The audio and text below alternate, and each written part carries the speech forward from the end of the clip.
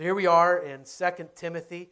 Last week we did sort of a quick intro to it. If you're reading out of the Bible in front of you, it's on page 676.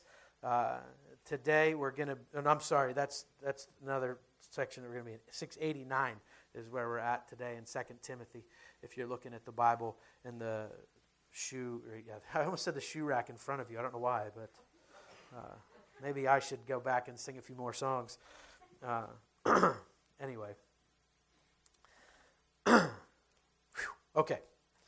So, 2 Timothy is the last letter that we know of that Paul wrote. It seems to be that there is plenty of evidence to support the fact that he never wrote another letter after this. He's in jail in a Roman prison. Nero is the emperor. Nero is going to kill him. He knows that. He's crazy. Nero is. He's done all kinds of crazy things. And a lot of things that he's done, he's found a way to convince the public that it was the Christians' fault that it happened. And that just fuels the fire of saying Christianity is outlawed. And anyone that preaches in the name of Jesus is going to be killed, going to be put to death, going to be put in prison. I don't know why. This is a question mark I have. I don't know why Paul was not killed immediately. I can't figure that out. I can't figure out why Nero knew Paul existed, because he obviously did. That if he got wind that this group of Christians was gathering, he would literally get them all together, and then he would put them on stakes and lift them. And while they were still dying from the stake being driven through their body, he would lift them up and then pour tar on them and light them on fire. And that would be sort of the entertainment and then the lights for his own parties. Now, why would he do that for a group of people that were gathering in the name of Jesus, but he let Paul sit in a prison and write some letters? Did that fall under the radar somehow? Did he just not know? I don't know. I don't know the answer. But I think it's pretty remarkable. I think it's pretty remarkable that Paul is still alive during the reign of Nero. And he's able to get this letter out. Because he's able to really encourage Timothy, who he even calls a son. He has the same kind of love for him that a father would have for a son. And that's something that Paul has seen. Paul obviously had a father. Timothy obviously had a father, but we don't know their names. We don't know anything about them. We do know that Timothy's main influence when it came to the Scriptures came from Paul, but more importantly, and before that, his grandmother and his mother. That's what 1 Timothy 1 tells us. So here he's encouraging Timothy, stay on course. You've got this. It is like this last will and testament. Everything that I've got, I want to pour into you, young man, and you are going to do things. So God is going to do things in and through you. Don't lose sight of the goal. Don't step away from this for a second. It's going to be hard. People will hate you for it. You'll probably die for it, but don't let any of that make you quit. That is the theme of the letter. And I read it kind of like how I would hope someday whenever the Lord does call my father home, that's the kind of thing that will be written for me to read as he's challenging me to keep living. But the theme of chapter 1 was Paul being on the defense now. Paul is on the defense and he's saying, don't be ashamed. Don't be ashamed. He's on the defense because this isn't him telling Timothy, go run towards the gates of hell and storm them. He's saying, don't be ashamed. You're going to get attacked. You're going to be tempted to walk away. You're going to be tempted to sort of hang your head low. You're going to be tempted to lower your standards. You're going to be tempted to look at certain things in your life that you know you shouldn't be doing and still do them. You're going to be tempted to do those things, but don't be ashamed of the gospel, Timothy, and don't be ashamed of my chains. Don't disassociate yourself with leaders who've gone before you and who are rotting in prison, because you're going to be tempted to do that. You're going to be tempted to not associate yourself with me, Timothy, because I'm in jail. There's a lot of things I'm sure being said about Paul.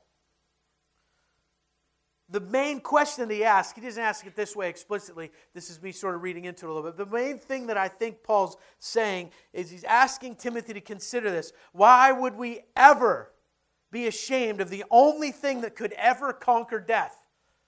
And then that thing was given to us. The whole reason that Jesus died was for us. Why would we ever be ashamed of that? You know, as Americans, we have some pretty dark moments in our history. No sense going through all of them because we'd be here all day. But we have some moments in the history of our country that are not fun to revisit. One of those being when our Vietnam vets came home. And as they came off of their airplanes and they walked through airports, they got spit on, they got stuff thrown at them, they couldn't find jobs. The homeless population doubled with homeless Vietnam veterans who couldn't find jobs when they came home, because once employers found out that they were Vietnam vets and that employer didn't agree with the fact that we sent troops to Vietnam, they made those men blacklisted and they were unhireable. Alcoholism went up. Suicide rates went up. PTSD was called a joke. That's how we treated these men who, on their, not because they thought it was a great idea, but because they were told by their country to go and fight a war that maybe they didn't even believe in, but they went and they did it. And because there were people back here that didn't do that, and they disagreed with the whole concept of the war, they blamed the men who went and did the fighting. And they treated them like garbage. The 60s and 70s of the United States history is racked with really dark moments. Moments like that, moments like racism. And I wonder sometimes if we could correlate what Paul's saying in chapter 1 and the way we acted to those veterans. And now we sort of lay it on pretty thick with veterans. We're trying to make up for the mistakes of the past. Right? Every politician's a friend of veterans now, right? Because it's the in vogue thing. And I think it would be us asking the question, if we were level-headed, from looking at Kurt, who is a Vietnam veteran. And I'm saying, why would I ever treat him like that when he went? He got told to go, and he went. And he did something that maybe he didn't even philosophically agree with. And maybe he had to do things that he didn't ever see himself doing. And maybe he's got to deal with that the rest of his life. Why would I be ashamed of him for that? Why would I be ashamed of someone who was willing to give his life to save and preserve my freedom? Doesn't it feel shameful to even think about that? I hope it does. And to a greater extent, that is Paul's point in the first chapter. Really, that's what echoes through the whole letter of 2 Timothy. Jesus came and conquered death on your behalf. Why would you ever be ashamed of that? Why would you ever not live in that? And he tells Timothy, basically, Timothy, if you do it as the leader, so will your people to an even greater extent. Never do it and never make them feel like it's okay. That's essentially the theme of the letter. That's how he starts. Now, it sounds like he's on the offense, but he's on the defense. Paul is about to, in chapter 2, we're going to look at today, go into an offensive stance on this. So if you thought Paul was being aggressive in chapter 1, buckle up, because he doesn't go back to defense the rest of the letter. So look at chapter 2, verses 1 through 13 with me. Let's read that. 2 Timothy chapter 2, we're going to start at verse 1. We're going to read through verse 13. Paul writes this, "You then, my child, be strengthened by the grace that is in Christ Jesus, and what you have heard from me in the presence of many witnesses, entrust to faithful men who will be able to teach others also. Share in suffering as a good soldier of Christ Jesus. No soldier gets entangled in civilian pursuits, since his aim is to please the one who enlisted him. An athlete is not crowned unless he competes according to the rules. It is the hard-working farmer who ought to have the first share of the crops. Think over what I say, for the Lord will give you understanding in everything.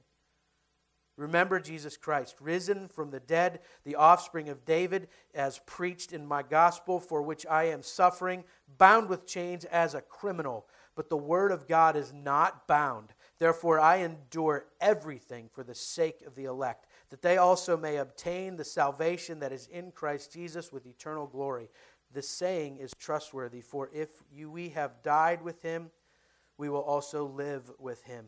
If we endure, we will also reign with him. If we deny him, he also will deny us. If we are faithless, he remains faithful, for he cannot deny himself. This is him going back to something that he said in the book of Ephesians. Just going to look at this real quick. You don't have to go there. But in verse 13 of chapter 6 in Ephesians, Paul says this. He's talking about the armor of God. He lays out the armor of God. And he says, therefore, take up the whole armor of God, that you may be able to withstand in the evil day, and having done all, to stand firm. After you've put on the full armor of God, you are able to stand firm. He's echoing back to this letter that he wrote to the church in Ephesus. By the way, who is leading the church in Ephesus? Anyone know? Timothy. Timothy's heard this before. He's read the letter already. He has the instructions. So when Paul is subtly referencing something that's in the book of Ephesians, maybe that's a hard trail for us to follow, but it wouldn't have been for Timothy. He's already read this stuff. He knew the letter. So a follower of Christ must stand. He gives 4 examples. A follower of Christ, a lover of Jesus, a recipient of the power and authority of the gospel, someone who's living in this gracious gift of Jesus through his death, burial, and resurrection, someone who's living with the power of the Holy Spirit living inside them. You must stand against tyranny, and here's how you do it. 4 examples he gives, just as illustrations. Stand as a son, verses 1 and 2. He refers to Timothy as a son. He interacts with Timothy as a father would a son. And he basically says, take what you know is true in these first 2 verses, and he says, do 2 things with it. As a son, this is what you're going to do. You're going to take the teachings of your father. You're going to take the teachings of truth. You're going to do 2 things with them, Timothy. You're going to stand confident. He goes back to Ephesians. Put on the armor of God. You know you are protected because you know death has been defeated. So when Satan, who has already lost, comes after you, you have protection. You are equipped. You are guarded. You can take it blow after blow after blow, and you know that you will not lose. This fight is already won. You can handle it time and time and time again. And when you do fight back, Timothy, remember the Word of God. It is your offensive weapon. So take what you know is true and you stand firm. Take what you have heard and you stand firm. Be strengthened by the grace that is in Christ Jesus. Then he says, and what you have heard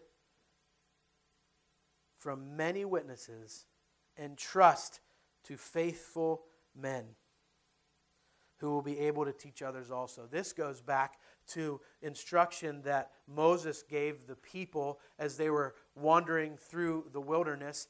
For 40 years they have the law now. The law is to point them to their brokenness. They have all of this. And one of the things that Moses equips the people with is he says, talk about this stuff. Talk about the stories. Talk about the redemptive moments. Talk about the wandering through the Red Sea. Talk about the pillar of fire. Talk about these things. Talk about food that came down from heaven. Talk about water that came from a rock. Never stop telling the stories of how Jesus, of how God saved us. Never stop telling stories. Write them on your wrists. Put them on your forehead. Never stop telling. When you're walking with your kids, tell them. When you're sitting at the dinner table, tell these stories. Never stop telling the stories of how God redeemed you as a people. That's what Moses says to the people in Deuteronomy. And this is the same message that Paul is telling Timothy. Never stop telling those stories. As a matter of fact, take it one step further. Sit down with people who can be entrusted with this, people who are hungry for it. You know who they are, Timothy. They're the ones who are committed to this thing called Jesus. They are committed. So don't let them just sit and soak. Invest in them. Throw this into them. Pour it into them because they can be entrusted with it. And they're the ones who are going to take it and take it to the next level. Adam LaRue is a direct result of people pouring into him, one of them being his father-in-law. I am a direct result of someone pouring into me because they thought at some point the Word of God can be entrusted into this young man. The Word of God can be poured into this young man and he's going to do something good with it because he loves Jesus. Now, I wouldn't agree with that assessment when I was 17 years old, but somebody else did. And they did something with it. They poured it into me and it changed my life. I'm a result of someone pouring into me. If we're not doing that, we're not heeding the advice, the commands, the love of Jesus. We're not taking that and pouring it into others. We are disobeying God. If this is the only place where we expect truth to be expounded into our own hearts, we're missing out on huge amounts of blessing. We need to meet with each other over coffee and over Chick-fil-A or wherever you're going to meet, in your living room, in your dining room, in your dorm room. I don't care where you meet, but meet with each other and infuse this truth into each other. Take someone who you know is hungry for the gospel, and even if you don't know what to do with it, be clumsy about it. It's okay. Grace has changed you. Allow it to be invested into somebody else. And if you have questions, find someone that's above you on the ladder rung and ask them to help you. This isn't something that you're expected to just know by yourself. The church doesn't grow if we only meet on Sundays, folks. The church doesn't grow if we only see each other once a week. And I'm not talking about Journey Church. I'm talking the American church, the church universal, the church all over the world. The gospel of Jesus doesn't expand if we think the best way to do it is to sit down and call each other a family for 1 hour a week.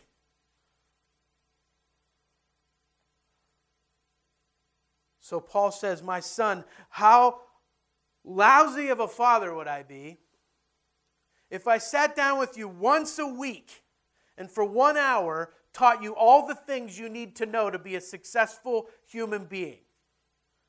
And then I close the book and we don't talk again for 6 days. And then the next week we get together, we sit down for an hour, and I tell you the things you need to know to be a successful human being, to be a responsible adult. And then at the end of that, we'll sing some songs together, son, just you and me. And then we'll close the book and we won't meet again for another week. You're on your own.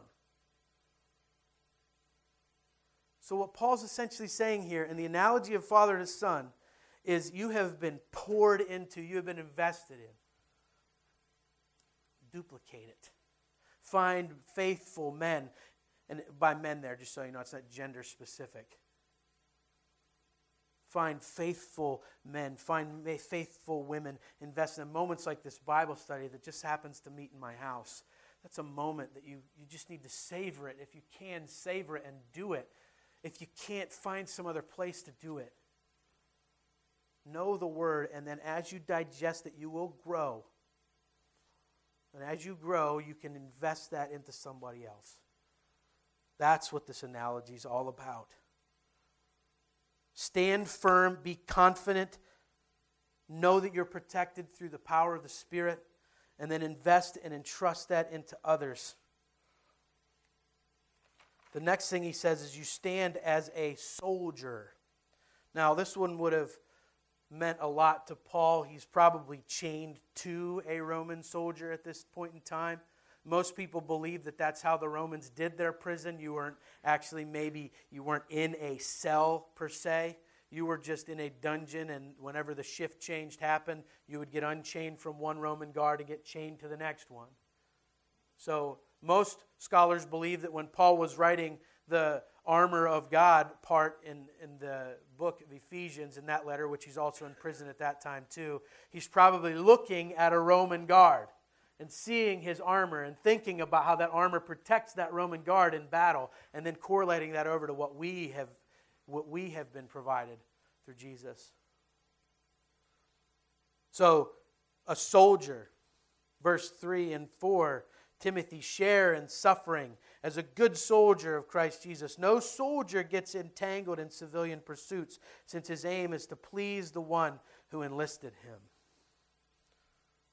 He reminds him that you are at a war here. You are at war with Satan. The more aggressive we are in battle, Timothy, the more that produces conflict. The more conflict that is produced through us battling with the enemy, the more casualties there will be. The more suffering there will be. The more conflict there will be. But one way to endure it, Timothy, is to prepare, to be ready. In 1998, in September 1998, it was almost 20 years ago now, I left for basic training, and I weighed 229 pounds and could barely do 13 push-ups. I was a slug. So I got there, and immediately, the reason I knew I could barely do 13 push-ups is because you had to do at least 13 good ones to get sent down from your training battalion, where you get your vaccinations and your uniform and all that stuff, and get sent down to your actual training battalion. And so I had gone with these guys, and if I didn't do that 13th push-up, I was going to have to stay until I could do 13 push-ups and get sent down with another group of guys. But I didn't want to do that, so I muscled through and I did my 13th push-up. Yay, So I get down there. The first thing they do is they just start barking at me. They're saying horrendous, horrible things in my ears, trying to break me down, right? Well, I just thought it was funny. So the hardest thing I had to do was not laugh at them, because that just made it worse if I did. Because they were saying such ridiculously horrendous things in my ears that I was just like, and then it was like, oh, you think I'm funny? You think I'm a comedian? Blah, blah, blah, right here. Right? Just complete, shock. And then they put me in the Chub Club. So every morning I had 2 glasses of water and a bowl of lima beans for breakfast. For lunch I get 2 glasses of water and a bowl of black-eyed peas. And for dinner I could eat whatever I wanted as long as I could scarf it down in less than a minute. Which I got pretty good at. If you've ever eaten with me, I'm still pretty good at it. So I went through this whole thing. At the end of it, at graduation, I had lost 60 pounds. I was at 169 pounds. I've never been that thin again. That's how much my legs weigh today, I think. But I remember coming home for Christmas, and my wife, who's now my wife, we were dating at the time, she gives me a hug, and she could touch her elbows behind my back. Now that's like the meter, because now she's like here. Someday, maybe, Adam. Anyway. I kept wondering to myself, I'm sticking this out. I'm not quitting at this. But at times, the thing that was making me endure was I knew there were so many people that knew how lazy I was before I left, saying, actually, some of them making bets how long I would last before I just dropped out and was done and got sent home. And that's what was really driving me, if I'm being honest. But I kept asking myself, why do they do it like this? The first 2 weeks are called total control. You do nothing unless they tell you can.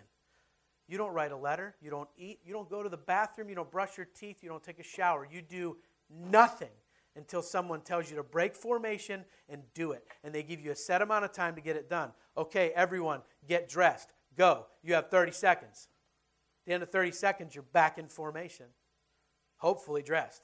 Because whatever you got put on, that's what you're going to go do PT in. So if you got your shorts and your t-shirt on but no socks, no shoes, that's what you were going running in.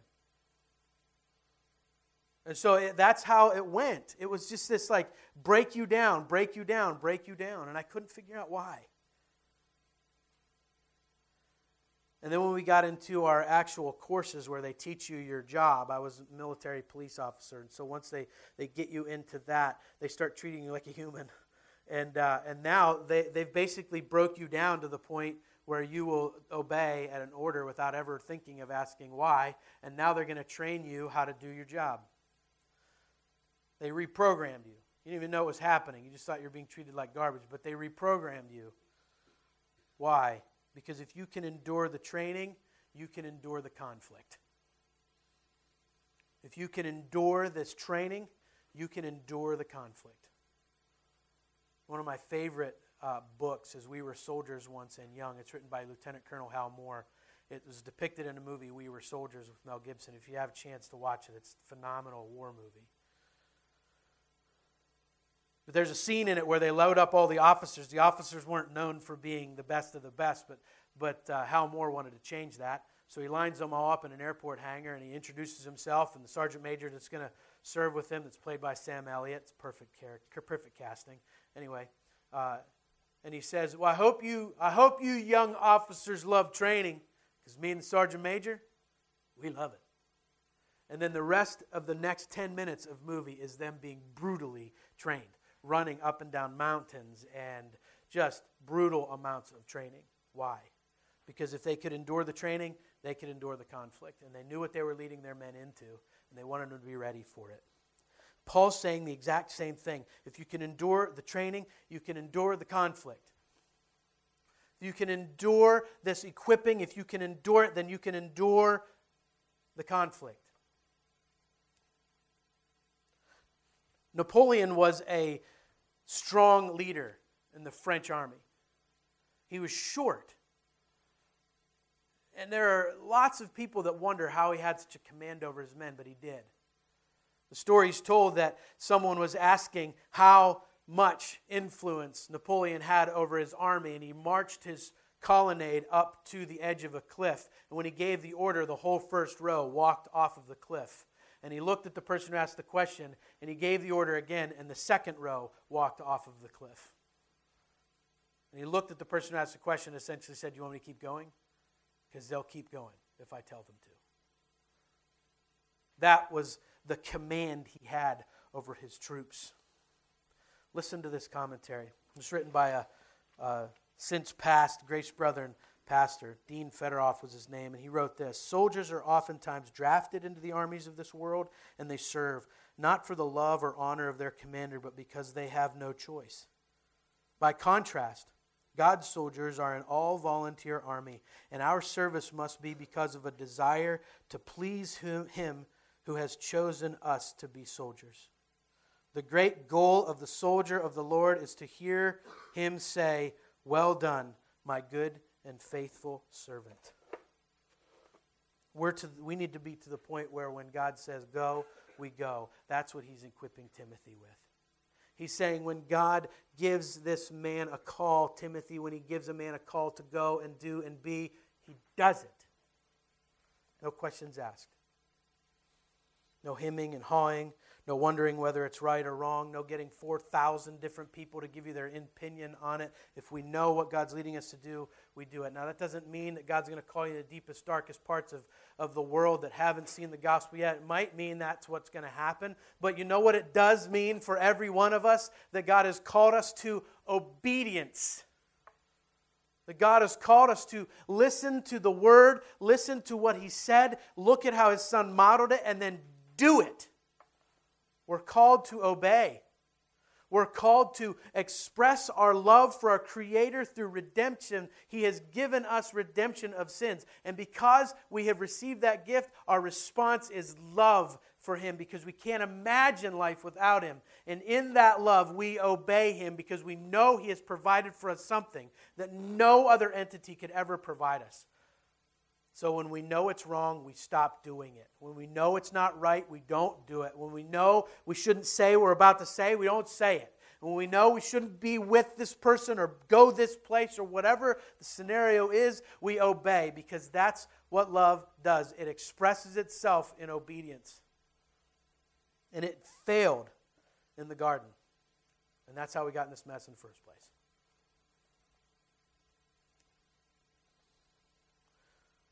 So, when we have Jesus, as a good soldier, we take this and we fight against the enemy with our armor on. And the best way to fight that is to wear the armor, trusting that it's been provided for us. It's been given to us by grace. And we have this protection against an enemy that is already lost. And in his losing, he wants to take as many people down with him as he possibly can. He wants us to doubt God's goodness. He wants us to doubt God's authority. He wants us to doubt and find gray areas in the Bible that don't exist. He wants us to argue over things that we shouldn't argue over. He wants us to get entrapped in things that don't reflect His glory. Just like Paul is telling Timothy, a good soldier doesn't get himself entangled in civilian pursuits. He stays the course. He follows his orders. He does his job. But Satan's over here saying, no. Like that thing right there, you need to get embattled in that. You need to argue about that on Facebook because that'll make Jesus look bad in the long run. No, go ahead, do it. Because that's obviously where the world needs to know your opinion is social media. Somehow we've all bought that lie. That the world needs to know what I believe, and that's why I'm going to post on social media. Everybody writes an awesome blog these days. At least that's what they think. So we get wrapped up in these things that don't reflect God's glory, whether it's sin, whether it's my own opinions, and all of those things distract from what we've been called to do. And you know what? We might have different things dangling in front of our face, but Timothy had the same kinds of temptations dangling out in front of him, these low-hanging fruits of temptation, and Paul was saying, don't do it. Because a good soldier doesn't get wrapped up in that stuff. He stays the course. He obeys. The next thing he says is be like an athlete. In verse 5, he says, an athlete is not crowned unless he competes according to the rules. There's no shortcuts here, Timothy. There's no faking it when you're around other people that say they believe what you believe and then doing whatever you want outside of that. There's no faking, there's no shortcuts. An athlete only gets crowned if he follows the rules, if he does what's required of him, and he doesn't try to take shortcuts. I lived through what I believed at the time to be one of the greatest athletes to ever be an athlete. His name was Lance Armstrong. This dude was insane. He won 13 Tour de France on a bicycle. Now, if you knew what that meant, that is miles, hundreds and hundreds of miles with very little rest on a bicycle. And he won the thing 13 times. 5 years after his last title, and he had retired and he started an organization to fight cancer and all of these things. He is like a hero. Comes out that he cheated. Pretty much his whole career. He had his blood doped so he could perform better. So he was able to live in the limelight for a while, but then he had to eat the crow of being a disgraced cheater. That's how the world will remember him. So the world might have thought that he won the prize, but then when the truth came out, he won nothing. We live in a broken world, so he's still probably a millionaire, but he's not happy. He doesn't have the respect of the people he once had. And he really, at the end of the day, won nothing. So the goal of the athlete is to stand before the one who's heading up the games, and that one heading up the games says, you have won, you are the champion, well done. So our goal is to run this race effectively, pursuing Christ, obeying Him. And someday we will stand before our Creator, the one who has overseen this whole thing, and He will look us in the eye and say, you have completed your race. Well done, my good and faithful servant. That is the goal of a Christian. Anything that doesn't lead to that end is a lie. Anything that the church throws out at us that doesn't lead to that end is a lie. The next thing he throws in can be a little hard to correlate because we go from a son to a soldier to an athlete to a farmer. But in verse 6 and 7, he says this, it is the hardworking farmer who ought to have the first share of the crops. Think over what I say, for the Lord will give you understanding in everything. It's almost like Paul says, I know that one's going to throw you off, but you'll get it.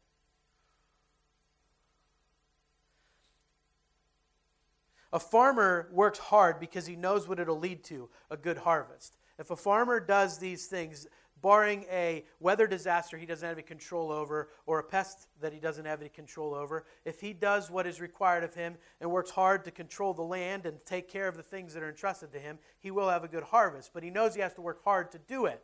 And what Paul is saying is that farmer deserves to be able to eat some of the things that he grew, some of the best things. He works hard because his life depends on it. The farmer works hard because his livelihood, the life he has built up for himself, it depends on the success of the farm. If the farm doesn't succeed because the farmer is lazy, no one associated with the farm succeeds because of the farmer's laziness. So work hard. It's a hard-working farmer who ought to have the first share of the crops. He transitions in verse 8 through 10, and he says this. In verse 8, he says, "Remember Jesus Christ, risen from the dead, the offspring of David, as preached in my gospel, for which I am suffering, bound with chains as a criminal, but the word of God is not bound. Therefore I endure everything for the sake of the elect, that they also may obtain the salvation that is in Christ Jesus with eternal glory." He says, remember Jesus. Remember Jesus. Never forget Jesus. Jesus embodied all of the previous examples that I just gave Timothy. He fulfilled all the prophecy. He was the seed of David, King David. People know this guy. People know the history. Do you realize that how improbable it was that the Messiah would be born in Bethlehem in a barn, essentially, and still be the seed of King David? Well, Timothy, he was. Don't forget who he is. Don't forget what he accomplished. Don't look past it. Remember Jesus Christ, risen from the dead, the offspring of David, as preached in my gospel. Don't forget that, Timothy. Don't look past it. Don't think that once you grapple with the deeper understandings of theology, it's time to move on to the next burning topic. Never forget Jesus. Never take your eyes off of the fact that he died for you. He embodied all of this. Everything that you're being challenged to be, he already was. And then the next thing that he asks Timothy to focus in on is himself. He tells Timothy to endure hardships. Well, who was a better person to embody that advice than Paul himself? You know the name John Bunyan. He was a pastor, a preacher, a teacher back in the 1600s. He wrote a story called, an allegory called Pilgrim's Progress. It's beautiful. If you get a chance to read it, pick it up. I think you can download it for free for a Kindle and for an iPod or an iPad if you want to read it. But it's a beautiful allegory of a Christian's journey from understanding who Jesus is to standing in his presence. But he got arrested for being a Christian. Now, John Bunyan, as he's sitting in prison, noticed that there were people who loved Jesus and wanted to hear more about him, found out what prison he was in, and they would gather outside of this little barred window where he was housed in his jail. So every day he would go over to that window and he would preach. And crowds would gather outside of the prison wall, and they would stand outside of this little barred window, and they would listen to John Bunyan preach to them and teach them the power of the gospel. He would endure that hardship, and he wouldn't let anything slow him down. Well, the prison got tired of it. The powers that be got tired of it, so they backed everybody away, and they built a wall in front of the window. So John Bunyan knew that the people were gathering outside of the wall, so he just started preaching out of his window even louder. And the word of God would travel out that window, up over the wall, and into the ears of the saints, who took that same gospel and spread it all over Europe. I think that's a beautiful picture of enduring hardships. And I think if our hardships, as far as maybe someone at work harassing you for being a believer or whatever, if we start to compare, we're really talking apples to oranges, aren't we? But we have to deal with hardship-wise and persecution-wise and what the early church had to deal with. what the Reformation believers had to deal with. In verses 11 and 12, Paul says this, "The saying is trustworthy, for if we have died with him, we will also live with him. If we endure, we will also reign with him." And I'll stop there for a second. So this is what Paul's doing. He knows that Timothy's a young guy. He knows that Timothy's a young leader. He probably knows that Timothy's prone to ask this question that we all ask from the time we can learn how to speak till the day we die. Why? Why?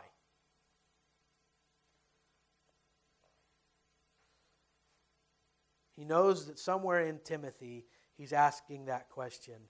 Why? Why? Why does it have to be hard? Why are they going to attack me? Why do I have to persist? Why? And Paul reminds him of two things. One, because you have eternal life. Because you have died to yourself. And death to yourself equals life with Christ. And that is a perfect equation no matter how you slice it, Timothy. You have died to yourself. This body that you're in may die, it may suffer, but you are alive in Christ. The parts about you that will live on for eternity will live on for eternity in Jesus' presence. You have that promise. You have life. So why? That's why. And then he reminds him of his royalty. He reminds us, thousands of years later, of our royal standing. We are all in the royal family. Anyone get wrapped up in the royal wedding whenever it was on a few years back? Anyone here want to admit the fact that we got up at like 3 o'clock in the morning and watched it? Anybody? Nobody did? Wow, I was the only one. No, I'm kidding. I didn't watch it. Some reason royalty kind of fascinates us in this culture because we don't really know what it looks like. A lot of the popular shows that are winning awards in this season are ones that go back to the era where royalty still sat and it still meant something. Royalty means something, and in Timothy's day, it definitely would have meant something, because royalty is what put Paul in prison and was going to execute him. So he reminds Timothy of his royal standing. If we endure Timothy, we will also reign with him. We will stand at the right hand of the Father, and we will reign with the Son. We are rightful heirs to the full inheritance of Jesus. The family fortune of God is yours, Timothy. That's why you endure. That's why you obey. Because the promises of God have been fulfilled in Jesus and then given to you.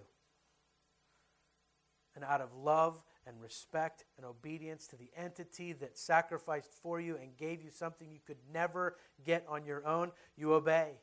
And you live, and you endure, and you teach, and you preach, and you don't stop. Why? Because that's what 100% commitment looks like, Timothy.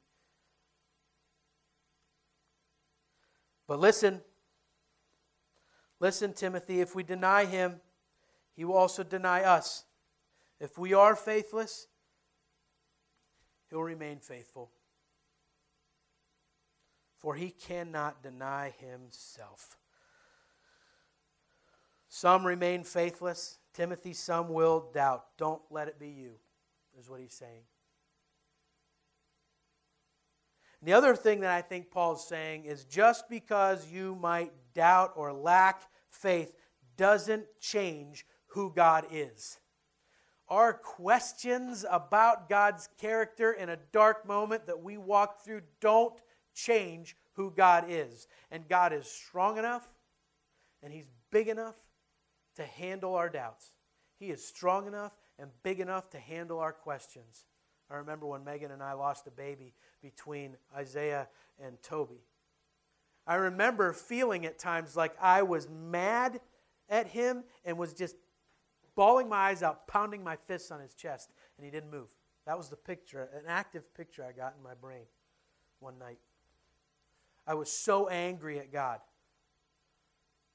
I didn't think I necessarily deserved the baby, but I definitely didn't deserve to lose it.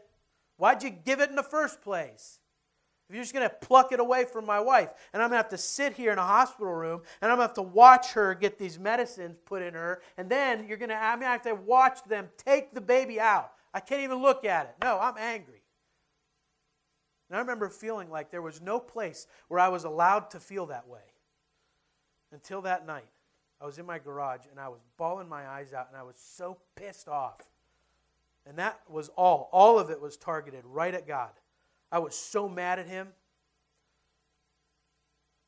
I was standing there and I'm pounding on His chest. I feel like He's standing in the garage with me, and I'm pounding on His chest, and tears are streaming down my face. And you know what I felt like He said to me?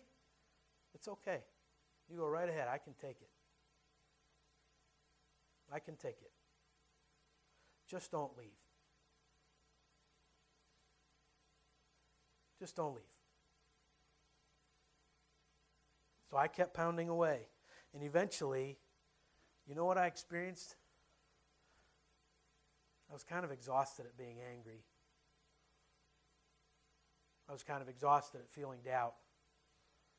And I just wanted to feel love and grace. I just wanted to be reminded of truth.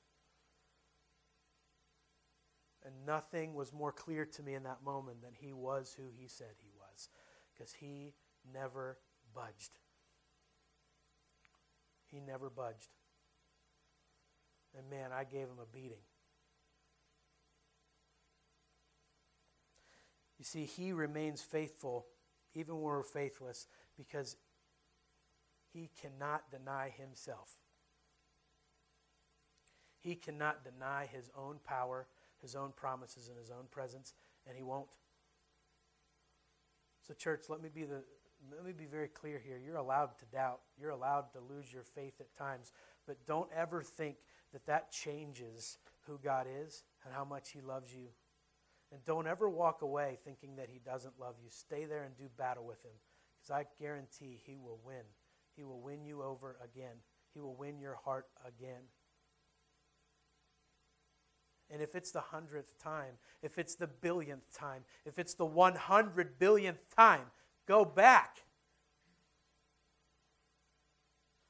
Stay the course. Endure the hardship. He will not change. His promises will remain.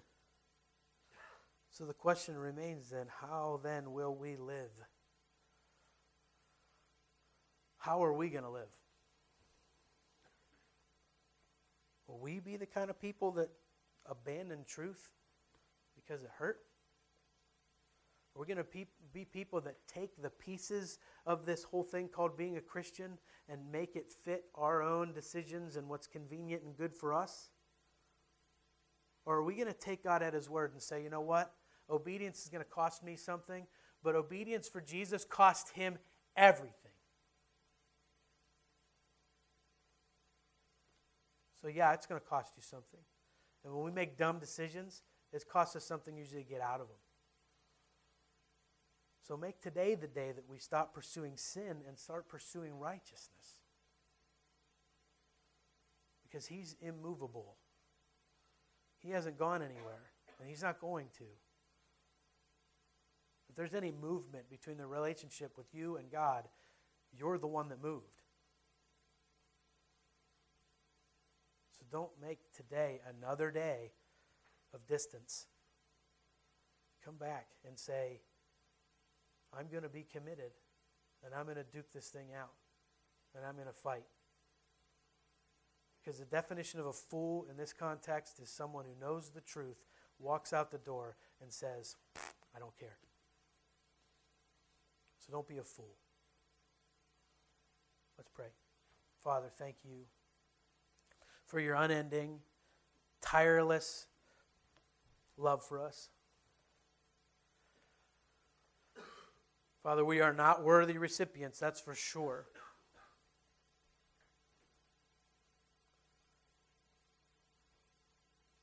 But if you left the grave behind you, so will I.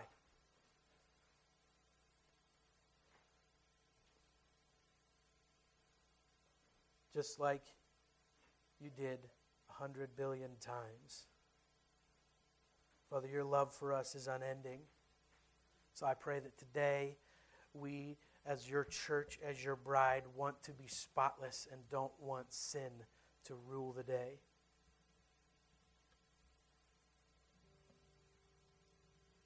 Allow us to want to leave here today lined up with the winning team.